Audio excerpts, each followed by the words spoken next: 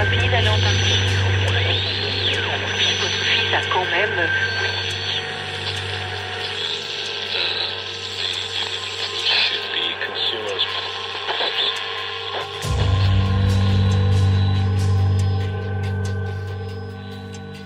Welcome. I'm your host, and this is Uncomfortable.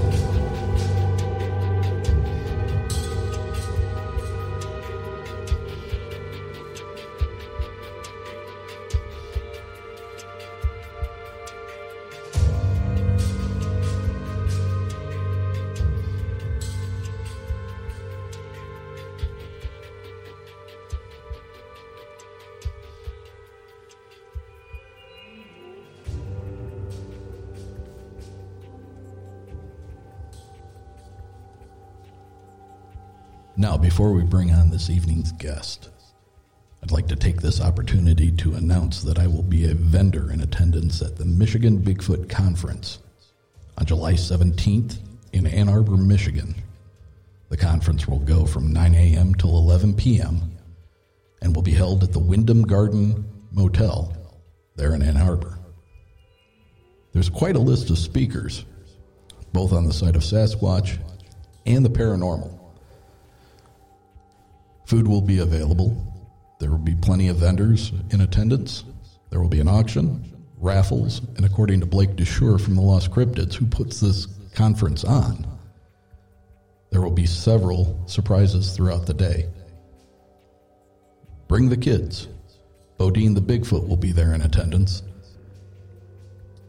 So if you're interested, I would suggest heading over to the MichiganBigfootConference.com website, purchase your tickets, and when you're there, look for the logo, stop by our booth, say hi, maybe pick up a shirt, and let us know how we're doing. We look forward to seeing you there. And now to the show. Ladies and gentlemen, tonight's guest, Mr. Mike Familant, is the head of the Sussex County Bigfoot Research Group.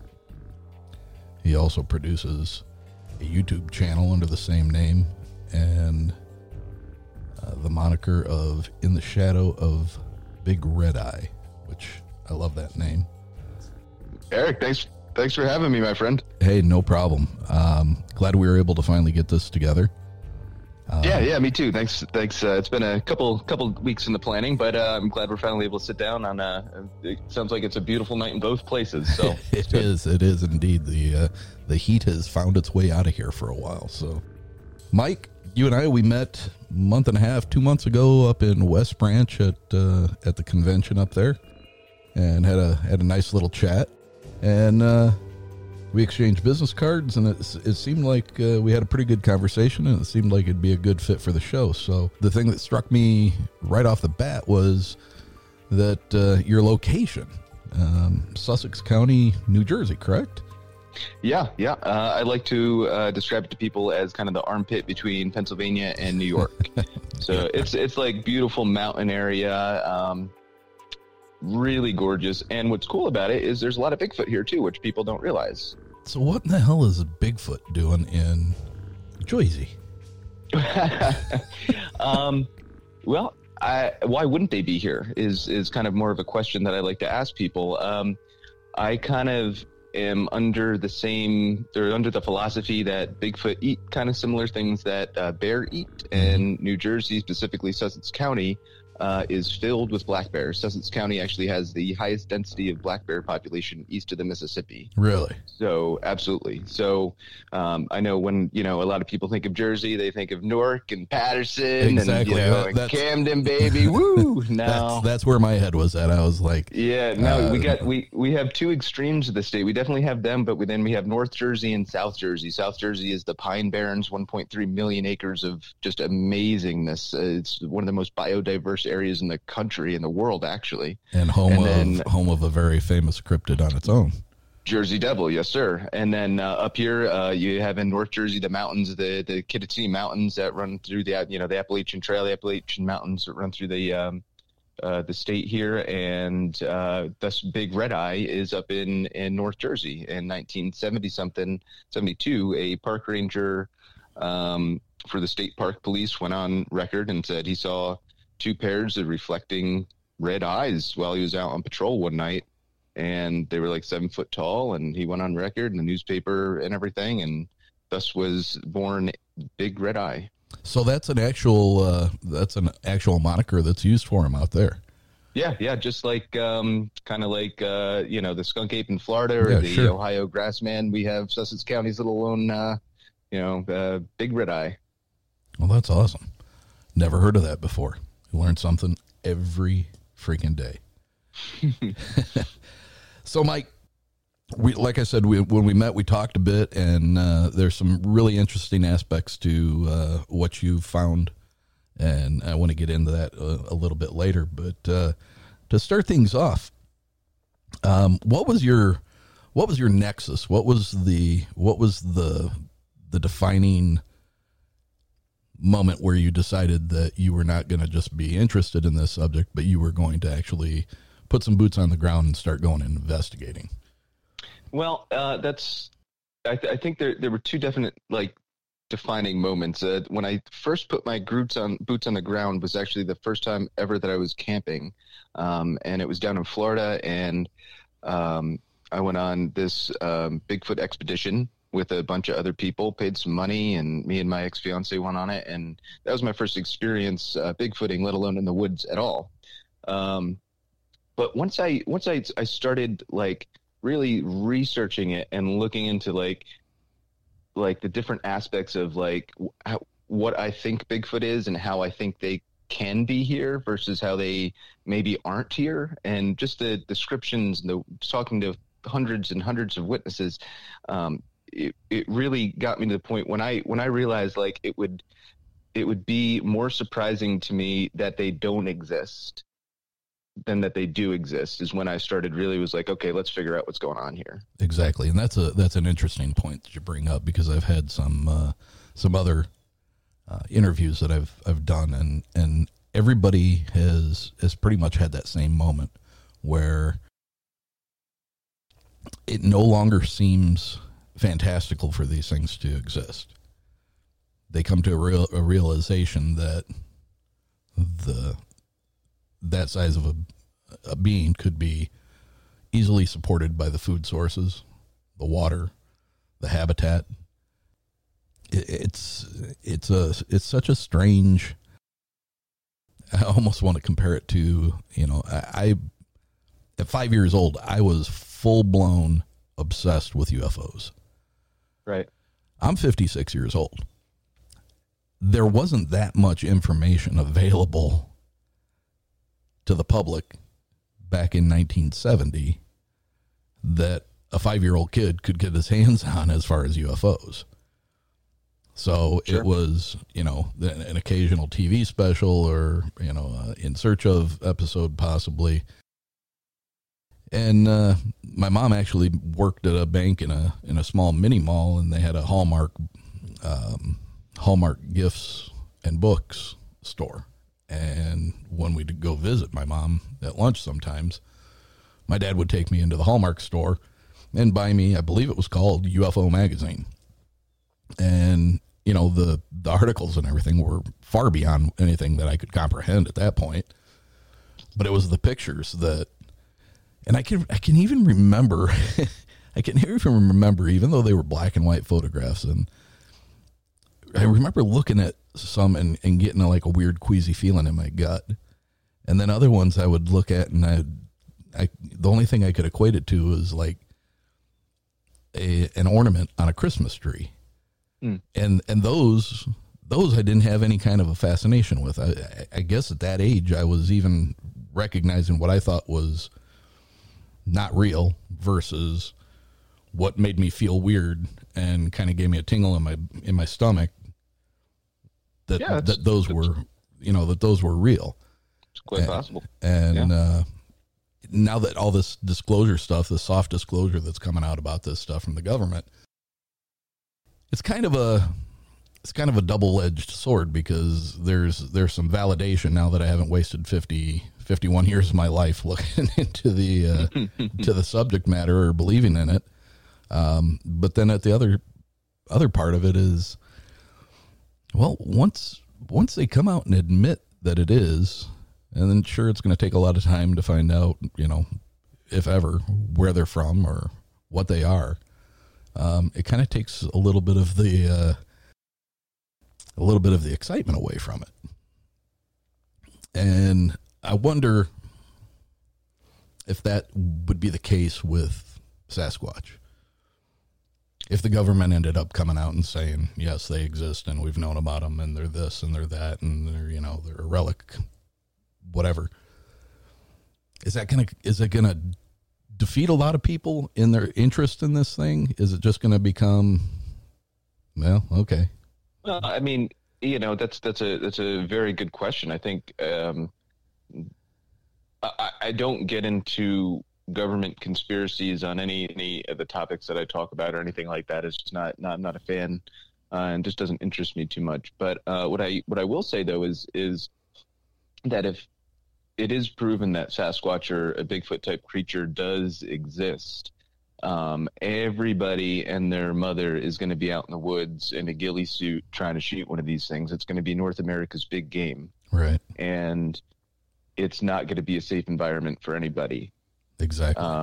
Whether or not the government takes that into consideration or even look at it from a scientific viewpoint, that this would be the most insurmountable scientific discovery of the century. Like this would top a lot of things. Like if Bigfoot is real. So you have to take that into consideration too. Is the world ready for that? Are you is especially people that are living in North America, are we ready to have 6 to 8 foot tall bipedal hominid primate roaming around the backwoods of our property? Are we ready for that as a civilization? I think we got too much going on right now. Yeah, we do have a lot going on right now. I do fall into the camp though that for people, I just did an interview a couple of nights ago with a husband and wife who they're admittedly weekend warriors when it comes to camping. They do it a couple of times a summer. And when they go to a very remote part of the Upper Peninsula of Michigan. And, they're in an area that people know about. I mean, it's not like it's a million miles from civilization or anything, but it's a very rural area. And the campgrounds and the hiking trails that they go down are smack dab in the middle of bear-infested woods, wildcats, some very sizable wolves. Hey, yeah, that's a thing that surprised me when I was up your neck of the woods. I'm from New Jersey. We don't have them here. Wolves? Anything. Cats, other than bear and Bigfoot. Yeah, we got bear, Bigfoot, bobcats. That's the deer we have. They're cool. And that's all the big stuff. Yeah, no, you guys got like legit stuff up that way. I was not prepared for that one. Yeah. And, like I said, they're weekend warriors. So, right. They had an experience and it pretty much made them do an about face on the trail that they were on. And they put their two children, 9 and 10 and 11, something like that, between the two of them. The mother was at the lead. The father was bringing up the rear, very close to the children, walking backwards with his pocket knife pulled out because they heard a growl and they felt the growl. And it was like an immediate, their eyes locked on each other and they were like, we got to go. So, weekend warriors going out there and doing this a couple of times a year, and they're not prepared. They're not carrying bear spray with them. They're not carrying any kind of a handgun. It's not the Wild West out there. I caution people, if you're going to carry a weapon, you better know how to use it. Just don't go out there flippantly with your grandpa's pistol, But there's a necessity for understanding your surroundings. I feel at all times. You know, we're 100%. Absolutely. we're so used to having four walls around us and a roof over our head and being able to lock the door and close the windows and sleep comfortably at night, not having to worry about somebody, you know, getting in the house. When you're out in a tent that's, you know, made out of 3 mil nylon, there's nothing between you and what's outside. And not even taking into consideration the possibility that these 7-foot bipedal wild beings are out there. That could be you know, it's a horrifying thing. Especially if you're a parent and you're trying to keep your two children protected.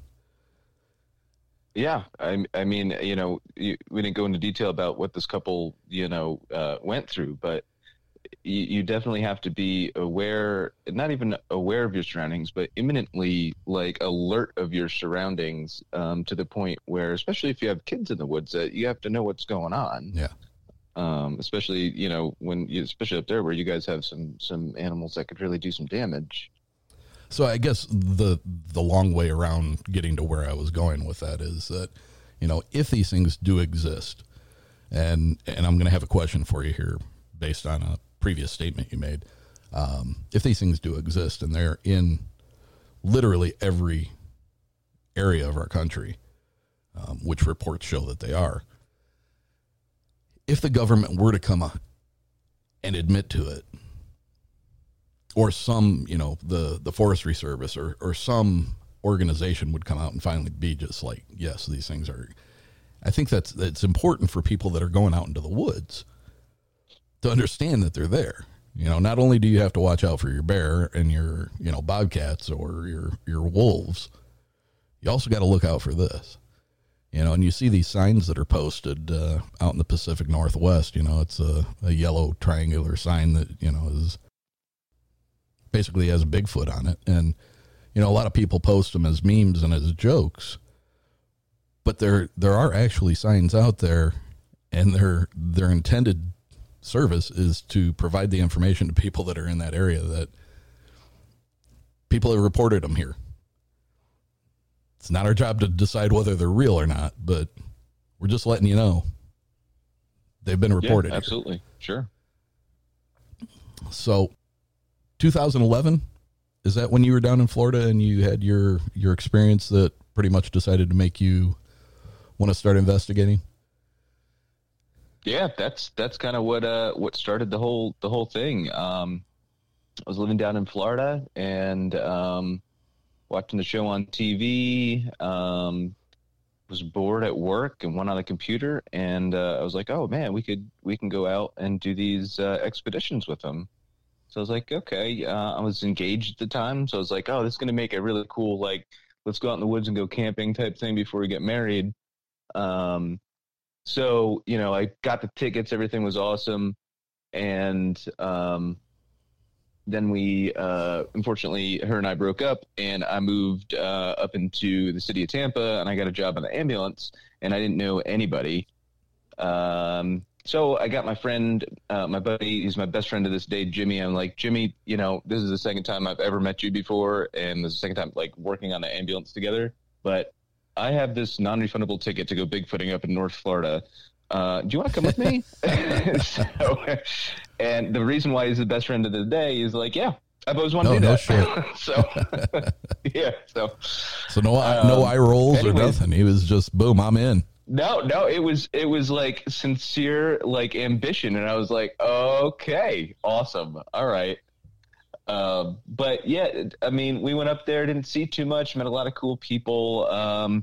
But it was the last night that got us. Is like we were sitting watching a meteor shower. We were up in North Florida, so being from the city, you know, I couldn't see any you know, the stars or anything like that. So it was a nice little change, and it was our last night there. So we were up kind of late, just sitting around a little fire, me and him. We camped away from everybody, because, like, when we initially got there, we were like, okay, everybody's going to be weird. They're all looking for Bigfoot. And you're not realizing that's what we're doing as well.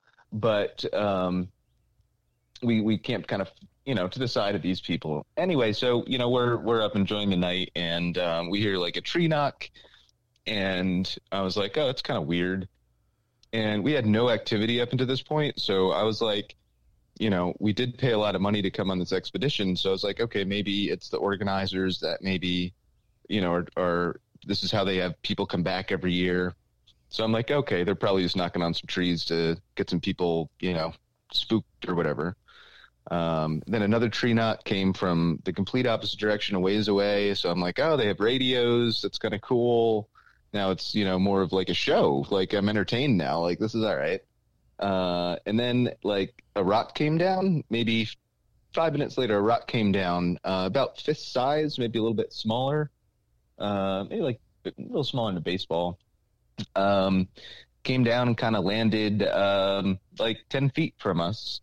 And, remember I said it was like my first time ever camping? Yeah. Well, I got scared.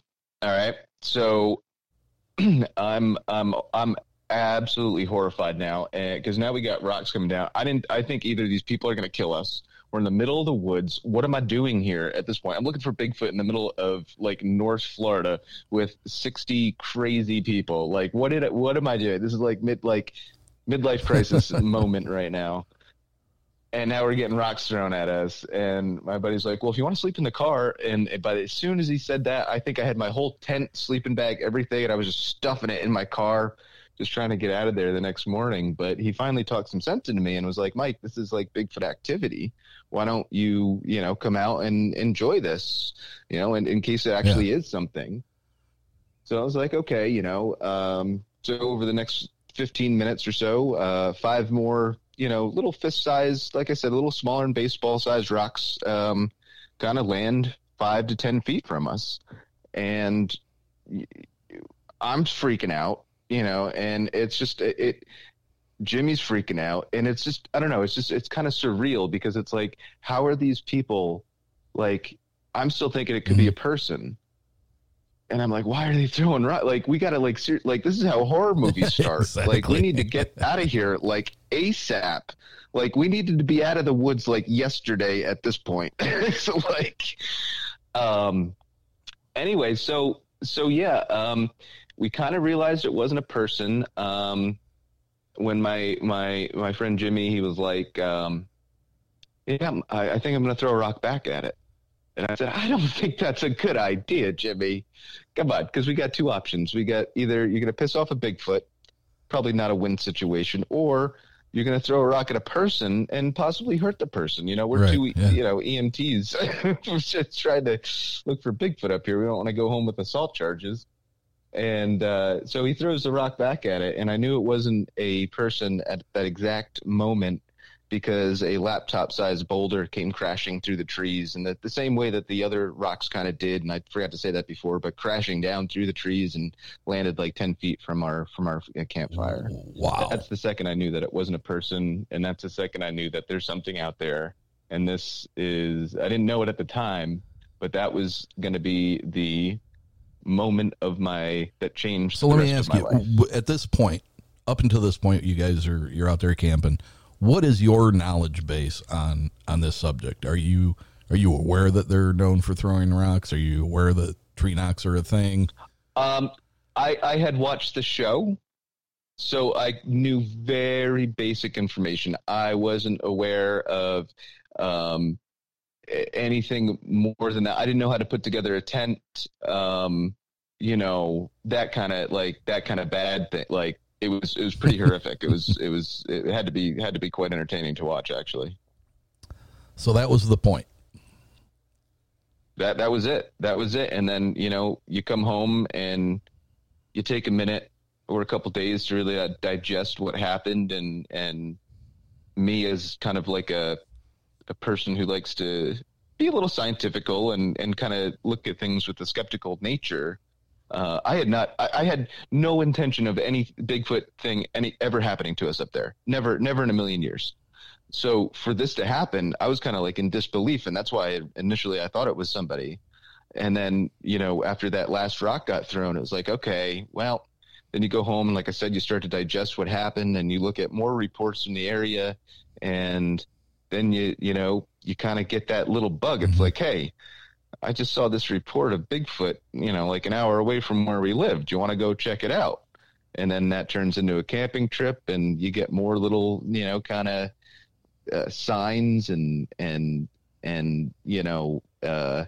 evidence that just keeps you going. And that just little bit keeps you it just keeps you going and going and going. And then boom, I was just looking at it today. What was it? 10 years later, here I am, making a show, talking to you. It's crazy. It's been a crazy ride. Let me ask you, back to the night that you had the rocks coming down. The next morning, any conversations with any of the other people that were out there with that group? Yeah. So we went up the next morning, and everybody was kind of boarding, coffee, chatter, and we kind of went up to the middle of the group, or the largest amount of people talking. We said, hey, did you guys hear anything last night? And we didn't say what it was or anything like that. And then the one guy was like, oh yeah, I heard a couple knocks around 4:00 in the morning. And then boom, I was like, okay, well, we heard that too. And then we also got rocks thrown at us. He's like, oh, we didn't hear that, but we heard the 2 tree knocks. So it was validated by somebody else that was at camp that we had no, history of ever talking to. So some validation. Absolutely. All right, so let's flash forward a bit. What's your first piece of equipment? What's the first thing you start taking out into to these areas? Voice recorder. Well, cell phone, but if you're just getting out and about into the field, definitely your cell phone that has your voice recorder. It's got a nice camera on it. Hopefully it's got some good maps and everything on it. So that's a pretty all around good base thing to have. Other than that, if you want to get into squatching wise, you got to start off, and your first thing, even before you get out of the car, is definitely turn that voice recorder on. Yeah, the voice recorder, it's a handheld little thing. It's a digital voice recorder. You can pick it up at on Amazon or whatever. They range in price, but it's the best thing to use because it's going to take the least effort, and it's going to produce the highest quality and best type of evidence that you could gather from the field. On average, how often are you getting good evidence on that recorder?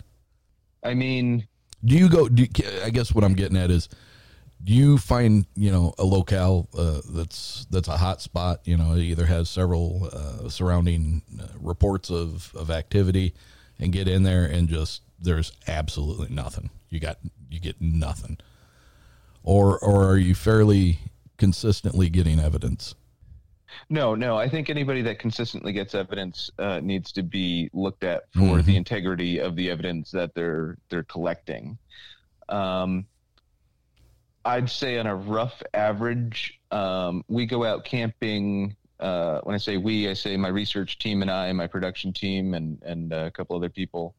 We go out maybe once a month, and I'd say, through the summer months, I don't go winter camping, but I'd say since we've been doing this, we get activity maybe a quarter of the time we go out, and it all depends on the location, the time of year, there's so many variables, but and there could be, things that we've missed too. Who knows? Interesting that you say time of the year. Do you find in your research that there is a pattern related to the time of year? Absolutely not. No. I think that it's a strong misconception that Bigfoot are migratory.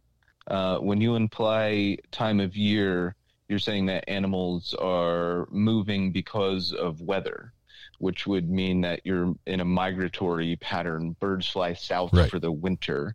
Elk, go across, mountain ranges and stuff like that because of temperature wise and stuff like that. However, when you talk about a species such as Bigfoot and North American animals, you don't have any animals in North America in the United States, that make this massive migration anywhere besides some bison and some elk, right? So those are the two cool things that move around. But besides that, you don't all the animals stay where they do.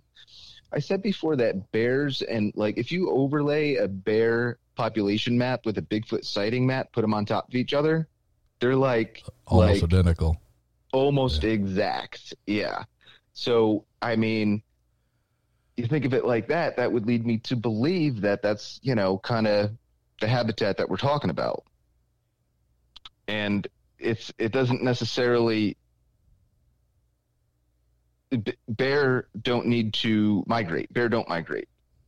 Bear don't even like in North America, they don't even, or the United States, excuse me, they don't even like hibernate really at all. It's just kind of like called like a deep sleep type of thing. So I don't think, Bigfoot necessarily need to move because of the weather. I think they definitely move because of food. So they're following food sources. If it runs out, they'll make the decision to move on. Just like primates and ancient humans, they're nomadic, which is, they're early hunter gatherers. They follow where the food needs to be, just like ancient civilizations here just did, our start. So throughout your 10 years, you said 10 years of investigating. Yeah, give or take. Where are you at on what these things are? Do you think they are an animal? Do you think they are more closely related to us? That's a very good question. I've gotten into, it seems, more and more debates recently regarding people's philosophy on what they think the subject of Bigfoot could actually be. I am of the mindset that they are an actual creature, much similar to like a chipmunk, eagle, like a worm, something physical, completely here on this earth, an animal. And I think additionally that they're an ancient human because I think they have some sort of intelligence to them. They have to. And I think going out on a stretch of the imagination that this could be like a Denisovin, which is the missing link between Neanderthals and Homo sapiens. So who knows? If you could really go back and do some deep thinking about it. That's pretty much the camp that I'm in. I believe that they are something more closely related to us, whether they they continued to live alongside of us in a branch that was parallel to us, and where we decided to go the way of concrete and civilization, they decided to not, for whatever reason. Absolutely. Sure. It was interesting what you said a few minutes ago, as far as them being a physical reality, just like a worm or a bird or a chipmunk. I take it that your stance on the woo aspects of Bigfoot research is not a big priority for it. Well, and I don't want to get too much into it because, like I said, it seems like when I've been talking to people recently, this is all that the conversation has turned into. So I don't want to do that again. But no, I'm not of the woo camp philosophy. I think that everybody that has their own opinion is better off than people that don't have any opinion whatsoever. However, I would challenge anybody, and I tell this anywhere I go, challenge anybody to send me some actual evidence of their theories of either interdimensional Bigfoot or UFO Bigfoot or anything that is not something I believe in. Let me see it and let me make a decision for myself. And so far, nobody has risen to that challenge. So until somebody does, that's going to be my camp because that's what the evidence has kind of brought me to believe that I've found. Fair enough. Yeah, I can't disagree with you. I do find myself being very interested in accounts where the woo factors into a sighting.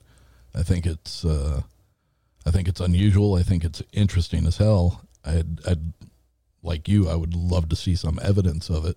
The idea that these things could be even remotely interdimensional, that's a tough one for me to swallow. The things that do get me though are these trackways that are found where they just abruptly stop.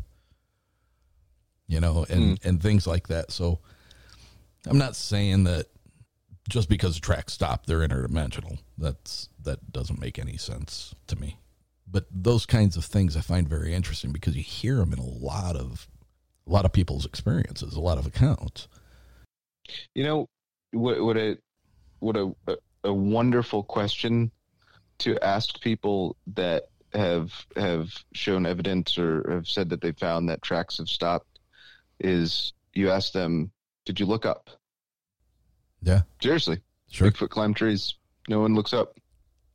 There was a professor in New Jersey in the Pine Barrens following a Bigfoot trackway for, I can't tell you how many miles. I think it was 3/4 of a mile in off of this woods. And he got there and the trackway absolutely 100% vanished. This was in winter, so there was snow on the ground, clear snow. He could not, for the life of him, describe this. This is a professor, and actually made him start believing in the theory of interdimensional Bigfoot until he went back there the next day and saw the Bigfoot continued the trackway that he climbed down the tree afterwards, after he left. Interesting. That's cool. Yeah, that is very cool. And if I'm not mistaken, I do remember seeing a video of that very same guy. Yeah, I have to look up his name. He's down in I think he's at Stockton University or something like that. So in one of your earlier interviews, I believe it was on some kind of a hot sauce sports program or something. Oh, yeah. At that point, I don't know how long ago that was, but you were asked about your belief in the existence of these things, and you came out rather quickly with 70%. Where are you at now? 70%. Still at 70. Yep. That's why I said when I got to 51%, that is the point where I was like, okay, this is, like I said before, this is where we're going to start really looking into this. And I can say without hesitation that I have found and recorded evidence that is not known. And, you know, whether some people want to dispute that or whatever, you know, everybody has the right to whatever. But I think I've gotten something that may not be known to exist on, you know, on audio or through a trackway or through hair sampling and stuff like that. So but I've never seen it. I've never seen a Bigfoot. So that's why I can't say 100%. That's why I can't say 80%. I'm still pretty stuck at that 70%. And until like, just give me something a little bit more, make it like 75 and we'll keep going, you know? Yeah. But obviously 10 years into it and no signs of slowing down, right? It's exhausting. Doing the show is exhausting. I produce everything myself. So from planning the expeditions to witnesses to camping stuff, all the way through editing, filming, marketing, everything is, you know, I handle everything, and, you know, I complain about it a lot, but I love doing it. So I can't, you know, we're actually currently looking for a digital marketing manager. I don't know when this episode's coming out, but, we're still looking. If anybody's interested, hop on over to our Facebook page. But I do it because I know that it's like real and true. And that's what I want the show to come out as, is like, this isn't produced. This isn't edited by a million people, or dramatic pauses and music over play, you know, that I don't have a production company. It's just me. So I think that's what attracts people to the show a lot. And I'll have to say, you know, I went back and after our first conversation, I went back and I watched several of the Shadow of the Big Red Eye episodes. And production quality is great. And the thing that strikes me is you are not trying to take anything from these shows that edit things in a way that don't really give away anything, but also don't make you think that you could be trying to hide something. Well, listen, here it's a very, I guess what I'm saying is it comes off as a very honest approach, and the quality is great, and they're well done, you know. And I excuse me, I truly appreciate that very much. And you know, it is done in a way that is like kind of that honest approach type of thing. It's also like I could buy like, cameras and get like some good quality microphones and stuff like that. I'd really invest some serious financial stuff into this. However, that's not why I made the show. I didn't make the show because I want to get rich and famous and have this high quality something. I made the show because I want to show what Bigfooting is actually like to people. It's not about, doing hoops and hollers and trying to, find a Bigfoot every time. It's just about go out with your friends and family and just have a good time, whether you're looking for Bigfoot or not. That means nothing. Just go out and have a good time. And that's, again, why I do that amateur style filming. So people, I would hope and encourage them to make their own Bigfoot video or their own fishing video and, take up my slack for when, season 87 of In the Shadow of Big Red Eye is off. Our country is just beautiful. I mean, there are so many places that there's parts of Michigan, there's parts of Minnesota. Everybody calls it God's country. And let me tell you something about Michigan. I have never seen the most diverse everything that you have up there. There's so much. You have everything. You have beaches. You have crystal clear blue, ocean water. Mm-hmm.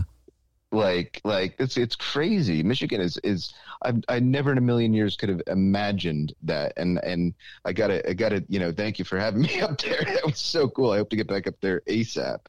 It is an absolutely beautiful state. I forget the specific references, but I believe you're never more than 60 minutes away from a body of water. Oh, I totally believe that. You're never more than 90 minutes away from one of the Great Lakes. Oh, that's cool. There are estimated to be 14 billion trees in the state of Michigan, making up 22 million acres of untouched land.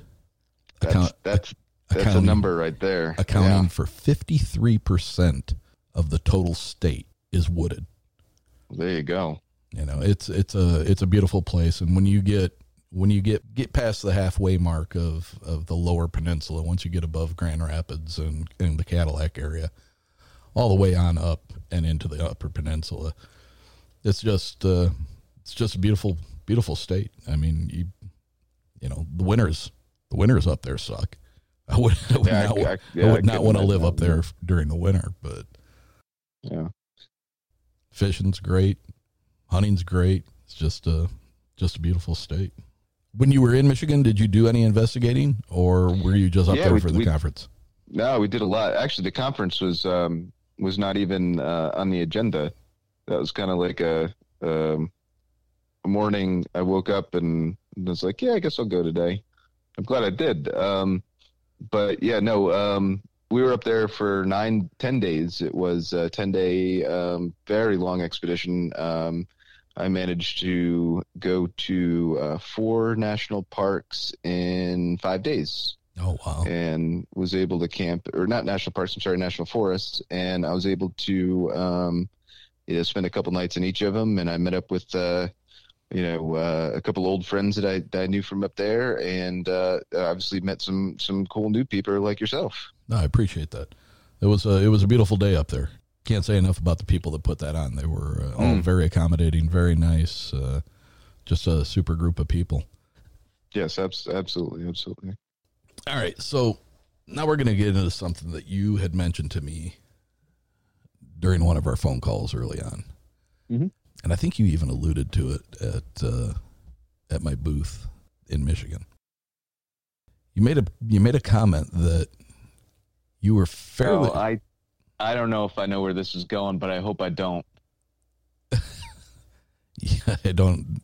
You made a comment about being fairly certain that there were a select number of groups of Sasquatch in the area. Did you think we talked about a lot of things that afternoon, sir? No, I was not going to bring up that. I didn't know if that was where this kind of show or not, but I was getting ready to go there real quick. Let me tell you, I was turning the pages. All right. No, I'm sorry. I didn't mean to give you that impression. It's not. I'm not saying that this show couldn't be like that, but no, we're going to stick with Sasquatch here. So I'm really interested in these multiple groups that you seem to have isolated and been able to obviously come up with a theory that there's a specific number, and I'd like for you to get into that. Tell me how you came about with the information that you put that together. Sure, absolutely. It's actually a theory that I derived from that professor that we were talking about before. So it's kind of cool that he has his own theory, and I've kind of adapted my own beliefs to his theory. So I got to give him all the credit to start with for kind of turning me on to this, but definitely starting to make the gears kind of tink and turn. And while I'm explaining how I came about my philosophy about New Jersey Bigfoots, and this is going to be like a New Jersey based thing. I apologize for all the out-of-state people, but this is just where I've done most of my research. But while I'm saying, and try to relate to your research areas, and if you can correlate your sightings or witness sightings or your accounts to your area and see if you could draw any patterns that way. Mm-hmm. I believe that patterns are the way that we're going to find Bigfoot, 100%. So the more patterns that we can get, and the more points of data that we can get. I want to do a quick shout out to Squatcher Metrics. Look him up on Instagram, Facebook. This guy's awesome. He puts together so many statistics for all around the country.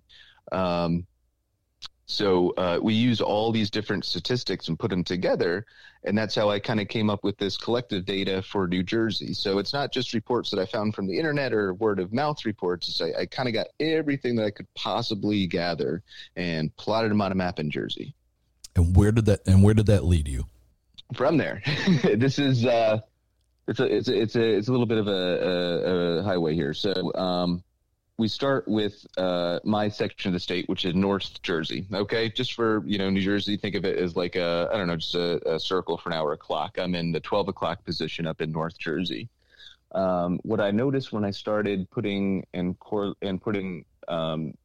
sightings on the map for Sussex County, which is where I started because that's my county. I noticed some kind of odd things. One, I noticed one road that had a lot of sightings along it. And then I noticed like every third year that the sightings would increase, and not just increase by a little bit, but increase like a lot of it, like 80%.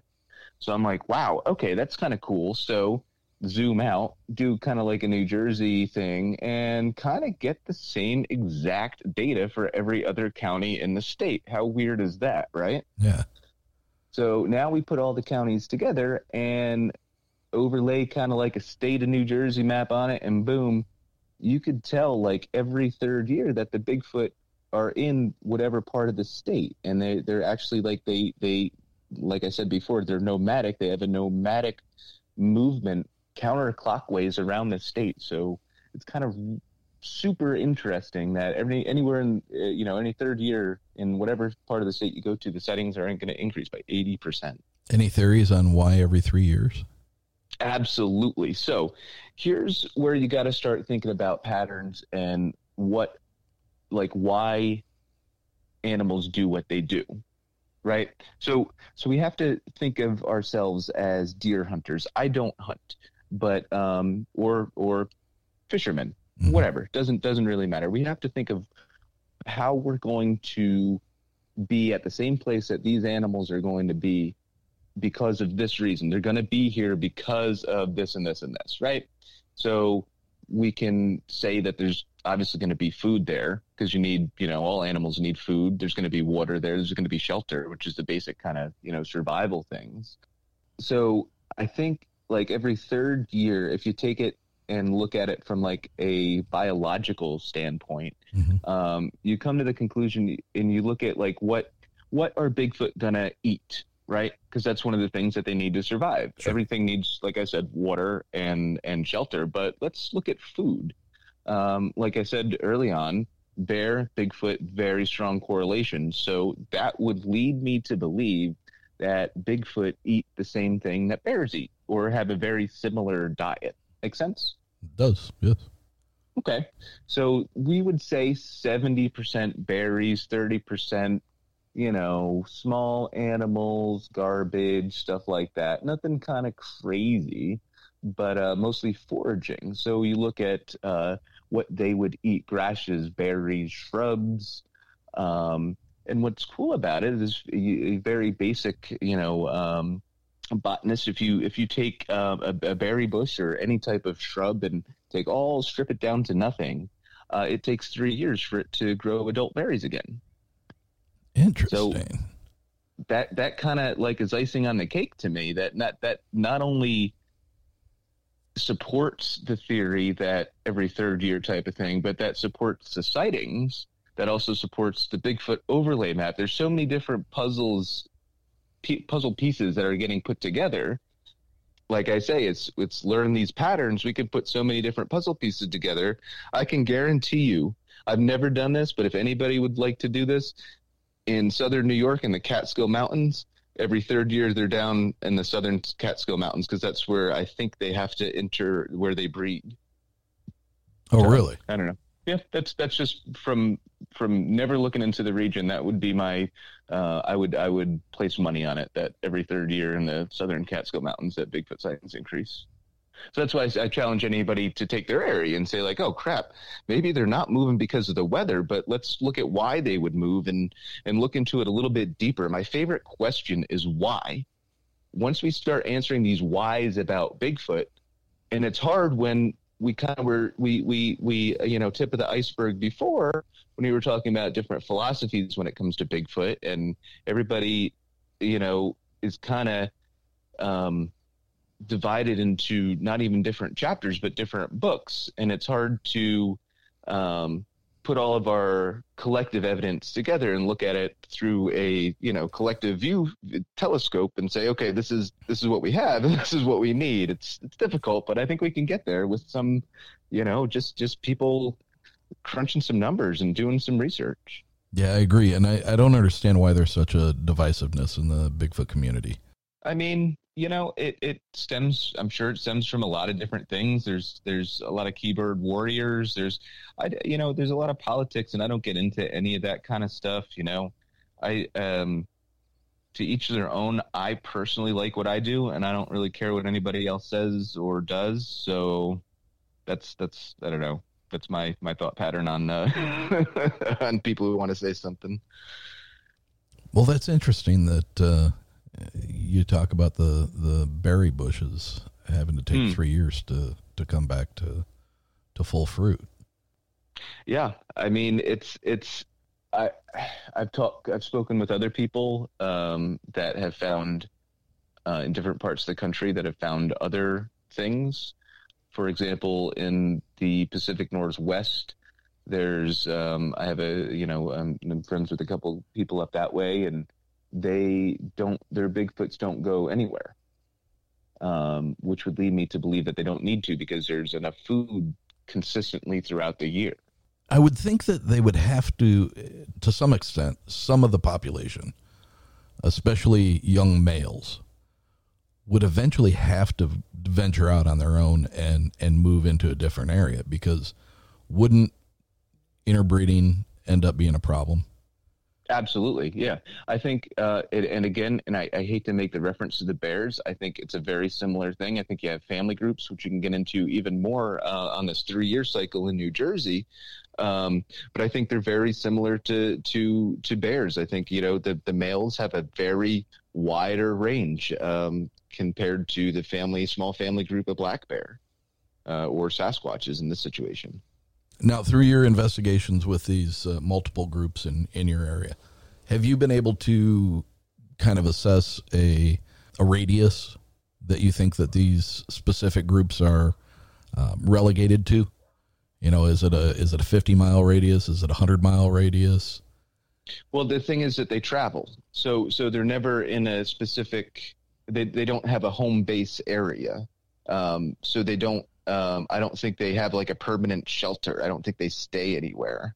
I think they travel throughout the state. And the reason why I think this is because, like I said, the every third year pattern, but also you have sighting reports now that you can get into with different like colors of Bigfoots and stuff. Like, it's really cool. Like, you could actually get into it a lot deeper, where the first, I think there's 2 family groups in New Jersey, and this is like kind of going out onto a limb now, and this is where I start to lose people. You're fine. The reason I have you on here is because this is what I wanted to talk about. Yeah. Well. So just try to bear with me here. So you have, let's just take for random example, June. It's just whatever, or July, beginning of July. Today's the 1st or 2nd or whatever. Mm-hmm. So let's take that for an example. So in July, sightings in Sparta, New Jersey, which is my hometown. This is totally random, made up. There's sightings of a black Bigfoot every 3rd year in July. Then in the end of August, you have sightings of a red group of Bigfoots. So it's like they're always like 2 months behind each other, the black group versus the red group. So you could actually like see like sighting differences in the hair colors of these animals when these sightings do increase every 3rd year. How wild is that? That is, it's pretty amazing. How does the 3-year theory play into that? Are they just rotating? They follow each other. Yeah, no, the 2 family groups follow each other. Like I said, the one's about two months ahead of the other group, and I don't know if they leave because they leave food behind, or if there's mingling in between the 2 groups, which would be my kind of belief if they, because of that interbreeding thing. I think they I don't think there's a lot of them. I think there's probably, I don't know, 8 of them or 10 of them in the state. So what's your estimate as far as the individual groups? How many in a group?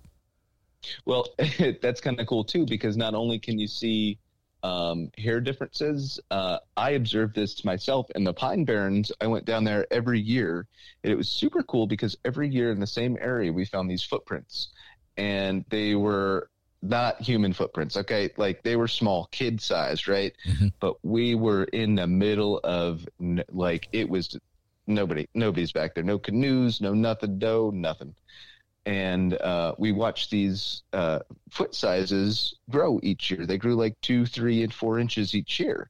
So that was kind of cool too. So you actually could see like not only you actually have like characteristic individual footprints growing every 3rd year that they're down there. How cool is that? That's very interesting.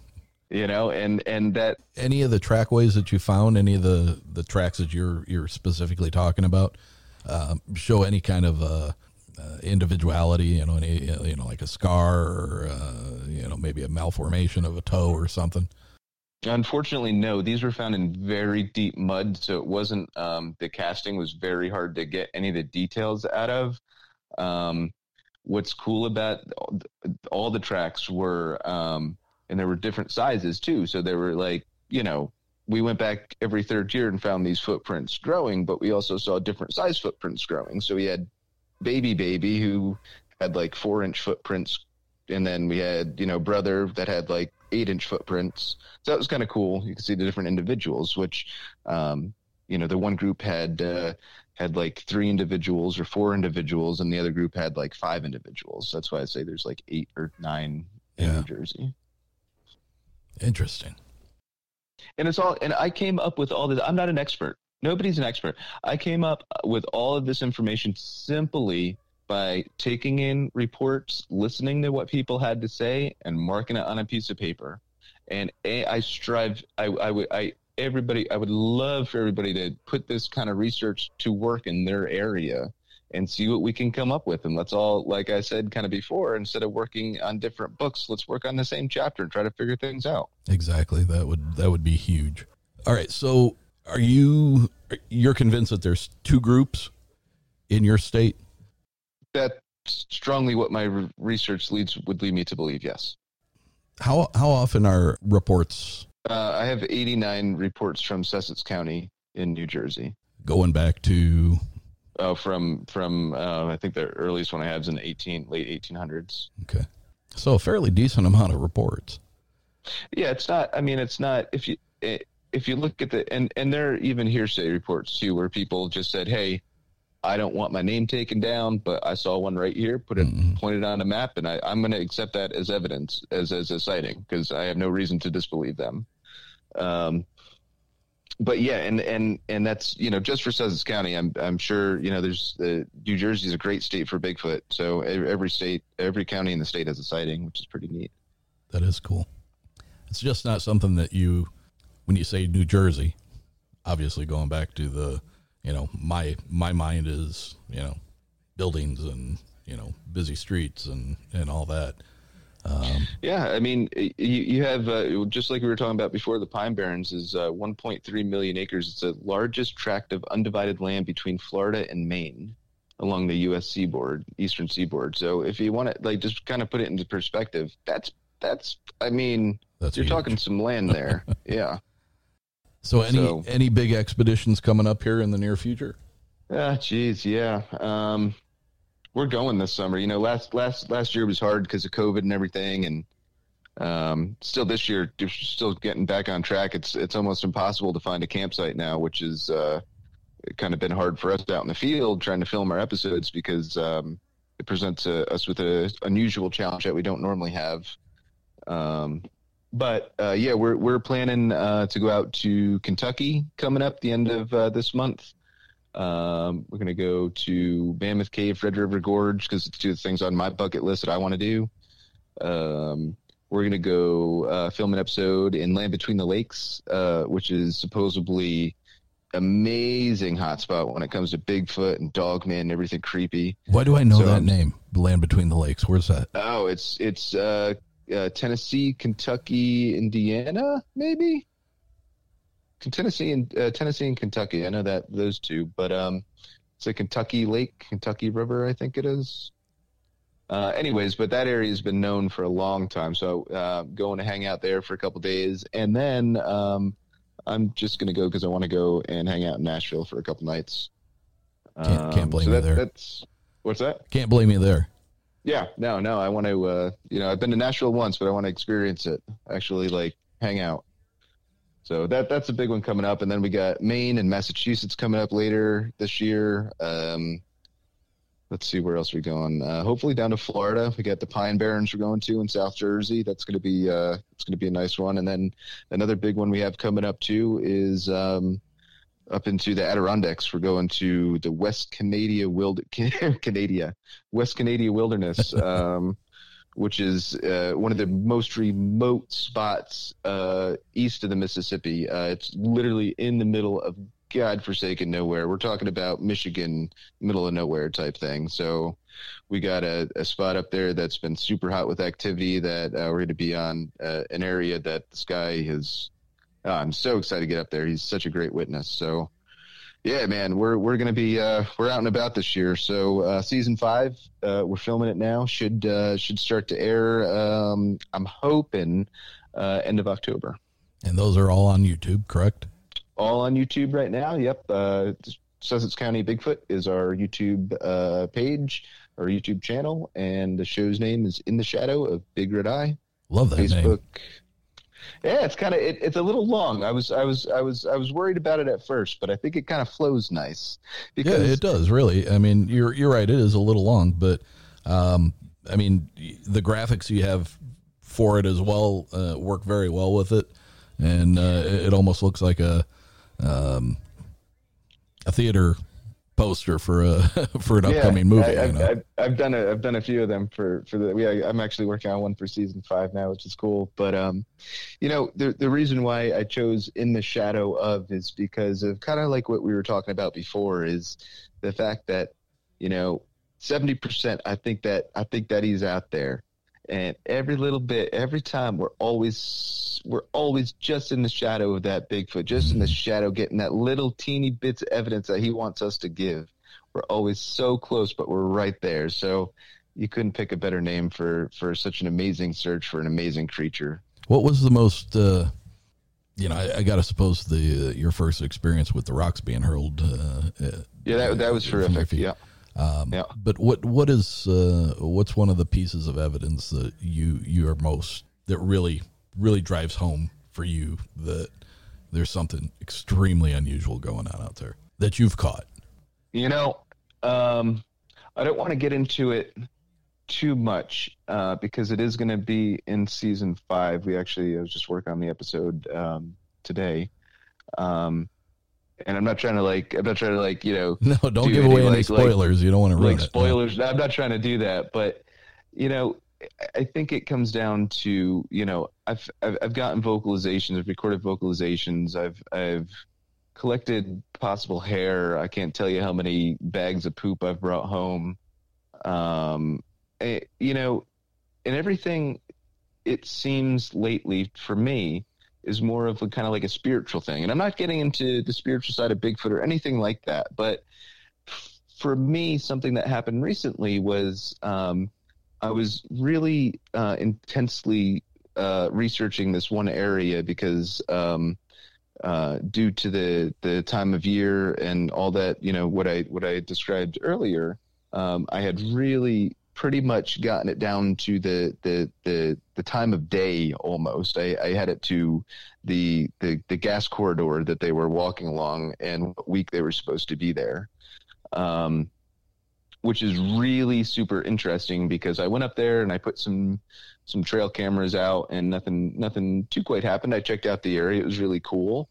And then right after I got back from checking that area out, a witness contacted me and he's like, "Hey, I want to take you up to this area and show you this area." I was like, okay, you know, I had not explained where I was. He had no idea.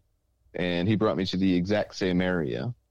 And he had his encounter there in 1972, I think it was, or 1970, and he's never been to that sighting area since.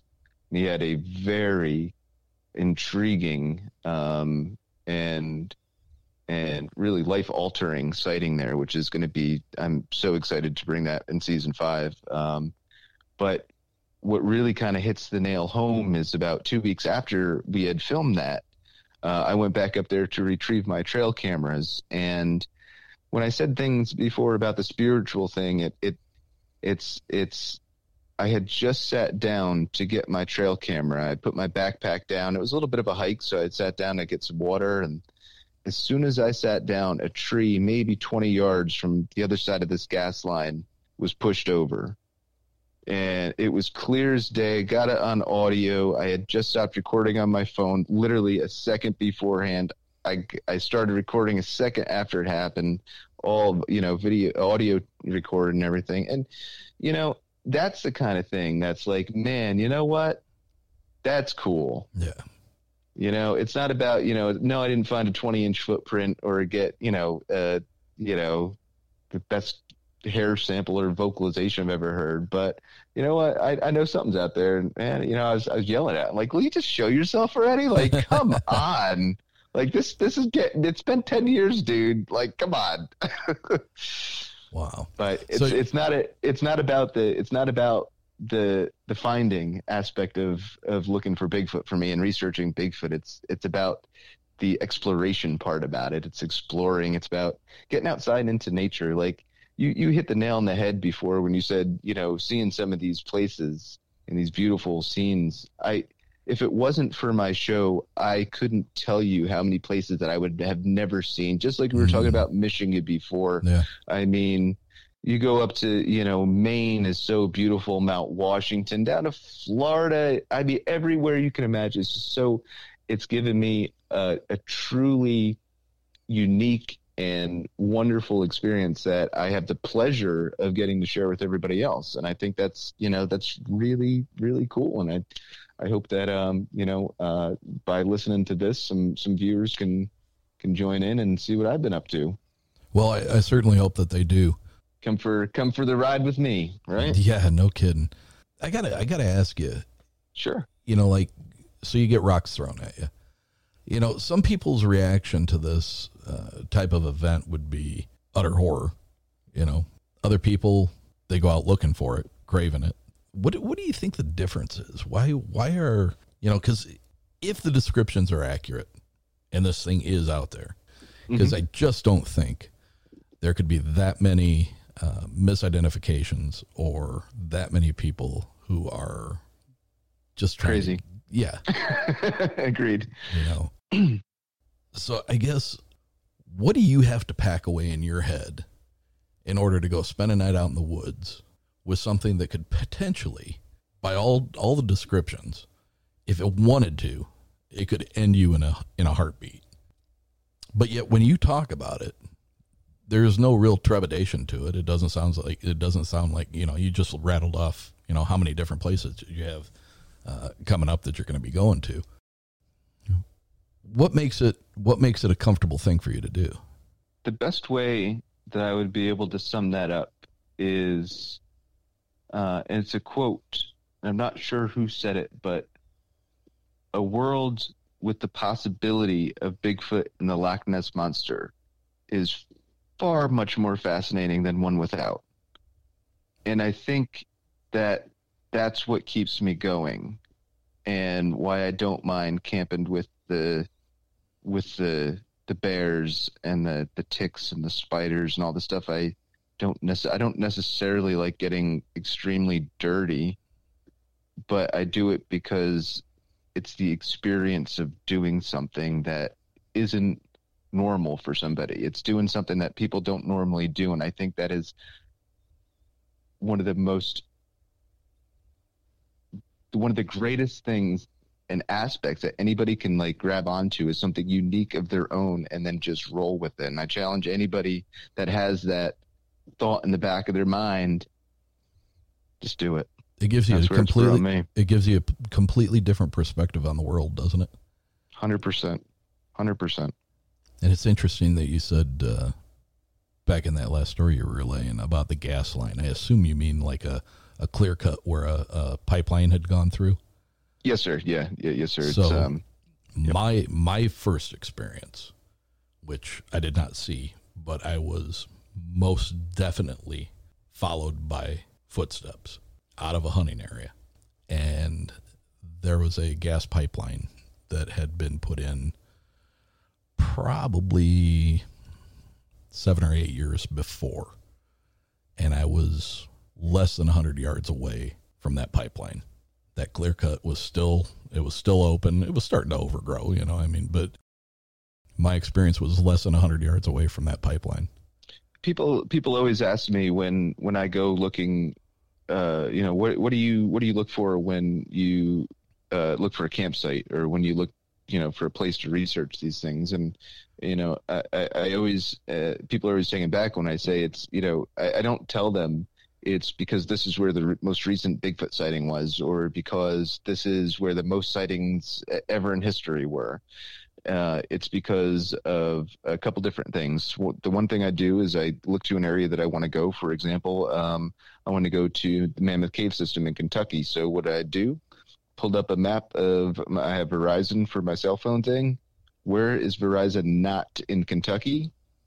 Boom. Let's go there. That's our starting point, because I don't want to go these when I film and go away, these are vacations for me, even though I work, 8 times harder during one. But I don't want to be distracted and have the environment and the headspace that I would having to deal with people constantly. When I do these expeditions, of course, they're to get away, and you can't find Bigfoot, going door to door. Right. But that and just where could they be? Where's no shelter, food, water. That's all you need. And that's why I'm sure, like you were describing, your head was kind of confused when I said New Jersey. Yeah. But I mean, you take a look at the state, and it's you were rattling off some numbers, and some percentages and stuff about Michigan, I believe it was, and it's very fascinating, because New Jersey percentage-wise has almost the same as Michigan has, forest percentage-wise, 50-something percent, 60% Wow. or something like that. So if you think about it, it's obviously not acreage-wise or square mileage-wise is big, but it's in relation to, which is cool. Sure, yeah. Makes you think. That's awesome. What's your style? of investigating. What are you doing when you go out there? Are you whooping and tree knocks and call blasting and stuff like that, or are you a little more reserved? Do you go out there and just kind of be quiet and hang out and hope that they come to you? What's your style of investigation? I take each expedition and I look at it individually, and I make up a tactic list or a tactic kind of game plan for each location that we go to. These game plans can change based on if it's like a hot spot of Bigfoot activity, if it's near like a residential area, if a whole bunch of different things, state laws, if you can have fireworks. I've used fireworks before, but generally speaking, what I'll do is we kind of start off slow, depending on how many nights, again, I'm in the area. If I'm there, I usually like to go to an area 3 to 4 nights. So we'll start off slow, kind of do like a camping by the fire type thing to see if anything comes in. The second night, we'll kind of do like a little lost hiker scenario, go out for a night hike. Third night, then we'll start doing some knocks and whoops. And then the fourth night, if we don't have anything or haven't gotten anything, it's kind of no holds barred type of thing. Generally speaking, that's how we do things. Anyone ever prove out to be more productive? No. I mean, I've had success with all of them. In Florida, I've noticed, and this is just, I don't think it has anything to do with the geography. I just think it has more to do with the mood that the Bigfoot's in or something. I don't know. But in Florida, like we were doing calls every 5 minutes. We got some of the, we've got eye shine that was ridiculously crazy, blue and red eye shine looking back at you. That was insane. That was down in Florida. But then up in Salt Fork in Ohio, we sat there silent, nothing. And we had some very, very good activity. So it really all depends on, what you're feeling. And sometimes you're tired and you don't want to do too much. Other times you really want to, hit it hard. There's times where I've been out on what we'll call an expedition and I've sat by the campfire and I haven't left. And there's been other times where I've literally been up for, 72 hours hiking, looking for Bigfoot, not sleeping, trying to, coming back to camp at 6 a.m. after a night hike because you're listening to Bigfoot all night type of thing. So just to get home and shower and do it all again, it's all relative, but it's it is that little bit of something that when you get that, it's like, it's so cool. My son, the poor bastard, he's had to grow up with me and these fascinations with these weird topics and stuff his whole life. And now that he's an adult and living up in the middle of Michigan, he's a geologist. And early summer, he had to go up north in Michigan, up into the Petoskey area. That's maybe a half hour, 40 minutes, just shy of getting to the bridge to going over to the Upper Peninsula. And he was doing some ground testing for a very large, well-known campground, 3-letter campground, who was getting ready to expand their campground. And he and 2 drillers had to go up there for a couple of days, and he's a no bullshit kind of kid. He's 24 now. He's got a great sense of humor, but when he says something in a serious tone, it's serious. He's not one for pulling pranks or anything like that. And last year he sent me a text, and it was a picture of a tree that was laying down across the path in these woods. And the root ball and everything was still attached. It was just complete laying. And he says, this tree just got pushed down beside me, like not even 5 feet away from me. And I was like, what? So I'm texting back and forth with him about it. And he sends me a picture of this tree. And he says, Dad, literally, this tree fell over right while I was standing there. I'm less than 5 feet away from this tree And I said, wow, everybody okay? You know, nobody got hit or anything? Yeah, no He said, kidding, no, right. no, it fell. And, you know, from the picture and then after obviously talking to him in person, it was about a 8-inch diameter tree. Looked like it was probably in the neighborhood of 25 foot. It's interesting. He says, you know, the ground's kind of wet. He says it's not soaked, but he says it's kind of wet up here. So, you know, it's weird, right? So Cool. he goes on about his their job there, and their job was basically to take 100-yard stretch and to perform a drill at 0 yards, perform a drill at 50 yards, and perform a drill at 100 yards in this one specific area. I don't hear from him for quite a while. A little while later, he texts me back with a Google Earth picture of the area that he's at. He's got a line drawn where they're at. Mm-hmm. And then he's got a blue, a yellow, and a red dot on there. And I think he said more info will follow. And I was like, okay. So at the 0 mark is where the tree gets pushed over.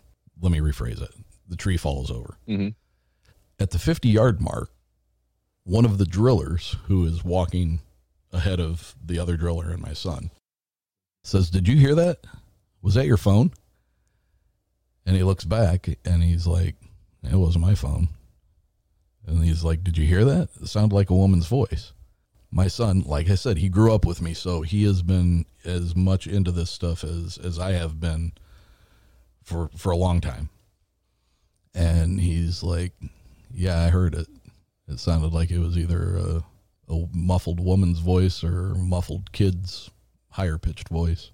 And I'm like, "You sure that wasn't like Siri on your phone or on your watch or something?" And right. My son's like, "No, it wasn't mine." And the other driller says, "No, it wasn't mine." So they do their drill there, and then they move on to the next 50 yards.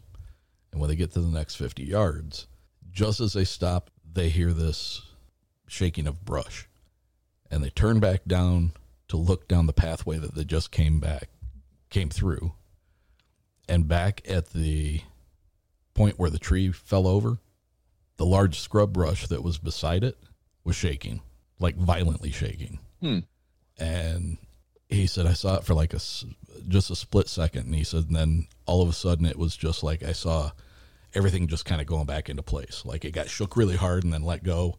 And then you saw the residual movement and then it just stopped. I was like, "All right, dude, listen, if I know you wouldn't do this, but you just put 3 things that are so common in reports of people with these things. Yeah, no kidding. That if I didn't know better, I would say you were screwing with me." And he's like, "I'm not, Dad. I'm flat out 100% serious. I don't know what it was. All I know is that this tree got freaking pushed down beside me. 50 yards later, I'm hearing high-pitched woman or child like mumbling in the wooded area. And then we hear this massive amount of brush being shook back and forth and turn around just in time to see it like as it's settling back into." It's just so interesting because that shares so many similarities besides the vocalization aspect. It's so much compared to what just happened to me when the tree got pushed over by me. So it was a little closer, but it's remarkably similar. And that, again, talk about like things that make you go, about Bigfoot. It's like these sightings are reported across the country in the same exact thing. We never shared stories of that before. I never told you what happened with my thing. No, you hadn't. And boom, you're saying the exact same thing. I'm sitting here thinking, I'm going through my head as I'm listening to your story, recreate, like looking at through my point of view. Like it's, and that to me is fascinating. It really, I mean, it's too much of a coincidence. It is too much of a coincidence. And I think it also begs to make you take into consideration that there's probably, I don't see things like that becoming something that they just learn how to, they just do it. It's almost like a learned behavior. And I don't understand how that would happen, because if these things are in groups of 4 to 6 to maybe 8, in a pod, and they're, dispersed throughout the country, how are those accounts so similar? Is that something that, a parental unit is teaching a young child? I know this sounds ridiculous, but no, I don't think it's I think I'm sure those are instinctual behaviors, just like I don't know, a deer freezing every time it gets scared. I think it would be the same thing as a bear's or a Bigfoot's going to say, like, listen, you're getting too close to this area. I'm gonna intimidate you. I'm gonna throw some rocks at you, and I'm going to push this tree over because, listen, you're not supposed to be here, and I probably got babies right around here too. So you guys got to get. Yeah. And that's why when people have aggressive encounters, people say that, like, Ohio grassmen are very more aggressive than other places in the country. I don't think aggressiveness necessarily has to do with location. I think it has to do more so with how close you are to the family members, or the young ones. So you don't think it has anything to do with the geographic location of them? I mean, because when you talk about Florida, and I guess this is a good way to segue into what I was going to ask you before we finish this up. As far as reports go, are there any discernible differences between the ones that are seen out there and, say, the ones that are out in the Pacific Northwest? Because, the ones out west typically sound like they are much beefier and more barrel chested, and just this massive mound of, tree hugging, forest protecting, but yet then when you get to, like, Ohio, they seem to be more aggressive, and Florida, they seem to be a bit smaller but aggressive. And it's like, well, if I was living in that sweltering heat and I was covered in hair, I'd probably be pissed off too. Are there any differences that you're noticing in the ones that are in your area? So I think I'm familiar with what you're getting at, and the location differences. However, you have to separate the two traits that you're attributing to different locations and groups of Bigfoot. You're adding physical traits with personality traits, aka aggressiveness or some sort of personality thing. I don't think the two can be attributed together. Just like I believe that Bigfoot is sort of like another animal, I don't think that, like, the bear are so much more scarier in Arizona than they are up here. It's just like maybe there's more of them, or maybe that there's just like a different type or something like that. But I just use Arizona for example because I want to go there. But your physical traits can easily be explained, and it's called Bergman's theory or Bergman's rule. And it's a principle of biology that says that animals that live in colder climates are larger than animals that live in warmer climates, and they have to be because they need to bulk up for winter. Whereas in animals in southern climates, they don't need to bulk up for winter. So, for example, you have deer in Florida are super duper small, where deer up in New Jersey and up north in Canada are huge because they have to eat constantly. The deer in Florida don't have to eat constantly. I think a large black bear in Florida is like 250 pounds, where up here that's like a cub. Yeah. And Bigfoot can be attributed the same exact way. I think that Bigfoot are smaller in Florida because they don't need to be bigger. It wouldn't make sense for them to be bigger because they would use more energy and more body heat. It just wouldn't make sense. But you couldn't have an animal like that survive a winter in northern Canada.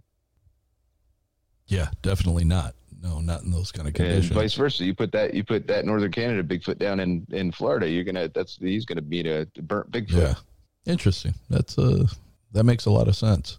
It's all and from talking, I hope I can kind of convey the theory that I'm not kind of sounding crazy when it comes when my theories are kind of put together, and that I'm not too off the wall when it's like, oh, okay, I'm hoping that your listeners will be able to kind of put, oh, well, okay, that makes sense, and not that, holy crap, this kid is from outer space. No, I think your theories are very solid. I think you've got there's a very good thought process behind it, and like we said at the beginning, none of us are experts. We're all trying just like the next guy to get that next piece of puzzle, make it a little bit bigger, and give us a better idea of what we're dealing with. Yeah. No, that's what it comes down to. I'm thinking might be doing a book thing when I settle down. I don't know when that's going to be, but about New Jersey and Bigfoots and stuff like that, or I don't know. We'll see. It's just kind of people saying I should do that, so it's kind of been in the background brainstorming process. But we'll see what's to come. Quickly, what's your theory on Dogman? I don't know if there's a connection between Dogman and Bigfoot. I don't know. Do you think Dogman's a legitimate thing? I don't know. See, and that's the thing that I don't know if I believe in ghosts. I think I might have seen a ghost a couple times, but I haven't done enough research into them to firmly make a statement that I believe that they exist or don't exist. And I feel the same way about Dogmen.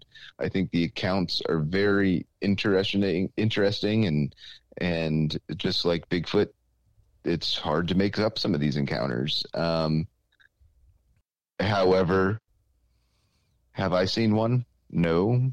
I mean, I don't know. Again, my focus is on Bigfoot, and people ask me the same thing about like Mothman, and I think it's like the coolest thing to think about it, and I would love to go visit and research it and everything like that. I just like Bigfoot too much, and I think that's kind of like where my heart is. So that's where I stick. It's funny that you jumped right to ghosts. Yeah. And when I brought up Dogman, because to me, where I feel Bigfoot is a physical creature, normal physical creature, Dogman to me exudes something that's more on a spiritual plane.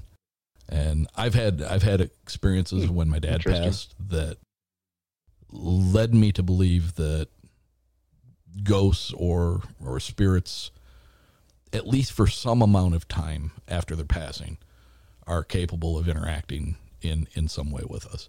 So as far as my belief in ghosts, I truly I don't know why I jumped to that as soon as we said Dogman, and I think it was because like I was remembering back to like what kind of other things that I investigated that aren't Bigfoot, and the first thing that popped in my head was, oh yeah, I went out with these crazy ladies one time doing a paranormal investigation. That was off the wall crazy. So like that's crazy because they were nuts, or crazy because the whole of the thing. Stuff that the whole thing was just nuts. I mean, we got some cool stuff on the thing. You could tell how into paranormal I am. The thing that makes the mapping thing, SLS, yes. I think it is. We got something on that thing, which is cool. But then we were in some abandoned house, and I don't. It was just very interesting, different. It's on my YouTube, but I just don't. I wish I could really deep and dive into investigating each of these kind of local mysteries and folklores more. But unfortunately, just, I like to go too many places and see too many different things to be in one area too long. So it's funny you brought up the SLS camera because years ago, I don't know how old my son was, maybe 10, 12 years old, maybe a little bit older. He got the Kinect for his Xbox. The Kinect camera system is what the SLS is based off of. It's the same mapping. And I always tried to stay involved with my kids no matter what they were doing, even if it was stuff that I had no interest in. And my son loved video games, so I'd go down in the basement with him and I'd sit and I'd watch him while he was playing Halo or whatever the game was, and just to show interest and be a part of what's going on. And he had just got that camera, I don't know, maybe had it for a month. He had some kind of a Cabela's game where there was a rifle and you could shoot it, and this camera was picking you up as you were moving and stuff. So I played that a little bit. And then there was one point, I don't know if he was changing games and the loading screen was going, but the little inset picture-in-picture that camera provided on a 57-inch TV we had down there, it was mapping him, it was mapping me, but in the corner of our basement, off over my right-hand shoulder behind me, it mapped a third. And I was sitting down, he was sitting down. This was standing up.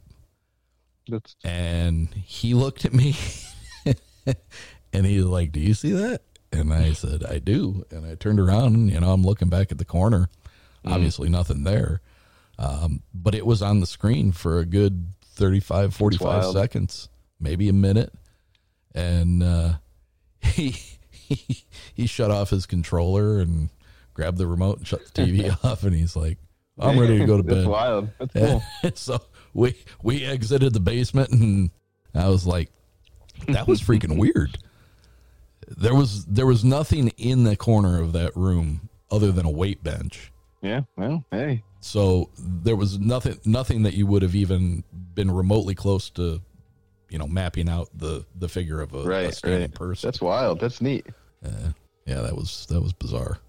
Mike, this has been a great conversation. I really enjoyed having you on here. I'm so glad we were able to let's do it again sometime. Yeah, for sure. And if you ever get into a little bit closer area to me, let me know. I'd love to go out with you let's chat sometime. when we get done here, because I think I mentioned Kentucky-ish. So let's see if that's doable. Yeah. Okay. One more time for the listeners. Tell them who you are, where you can be found, and where your videos and stuff are like. Yeah, awesome. Again, thanks for having me so much, Eric. Seriously. My name is Mike Familant. I produce the show In the Shadow of Big Red Eye. Facebook, In the Shadow of Big Red Eye. Our YouTube channel, please subscribe to it, is Sussex County Bigfoot, or you can just search In the Shadow of Big Red Eye on YouTube there. We have all of our episodes. We're in the process of filming season 5. We're on all the social media, so keep us active and added. And I hope everybody, we can stay connected now. Definitely. I think my listeners are going to love this. It seems to be the predominant topic that gets a lot of listeners. Good. It's not so much about finding this elusive being as much as getting off the couch and seeing things that you wouldn't normally have seen if you stayed in front of the boob tube. And and just wasted your life away. That's something that I hope everybody can at least get a little bit of inspiration from. Just get outside, even if it's some garbage up or something. I don't know, just anything to help the environment, and take your dog to the park. Something Do outside. Just it's too nice outside. It's you have to opt outside anytime you can. That's important in life. All right, Mike. Thank you so much for being with us tonight. It's been a pleasure. Thank you, Eric. Take care, man. We'll see you. Thank you for joining me this evening. If you have an experience or there's a topic that you'd like to have covered on an upcoming episode, please contact me at contact.uncomfortable@gmail.com. You can like us on Facebook and follow us on Instagram and Twitter, all at Uncomfortable Podcast. If you haven't yet, please go to iTunes and give us a 5-star rating and leave a review. T-shirts are still available in sizes medium through 2XL. The cost is $25, and that covers the shipping to anywhere in the continental U.S. The show is growing by leaps and bounds, thanks to you, the listener. We've got some great content coming up, so stick around.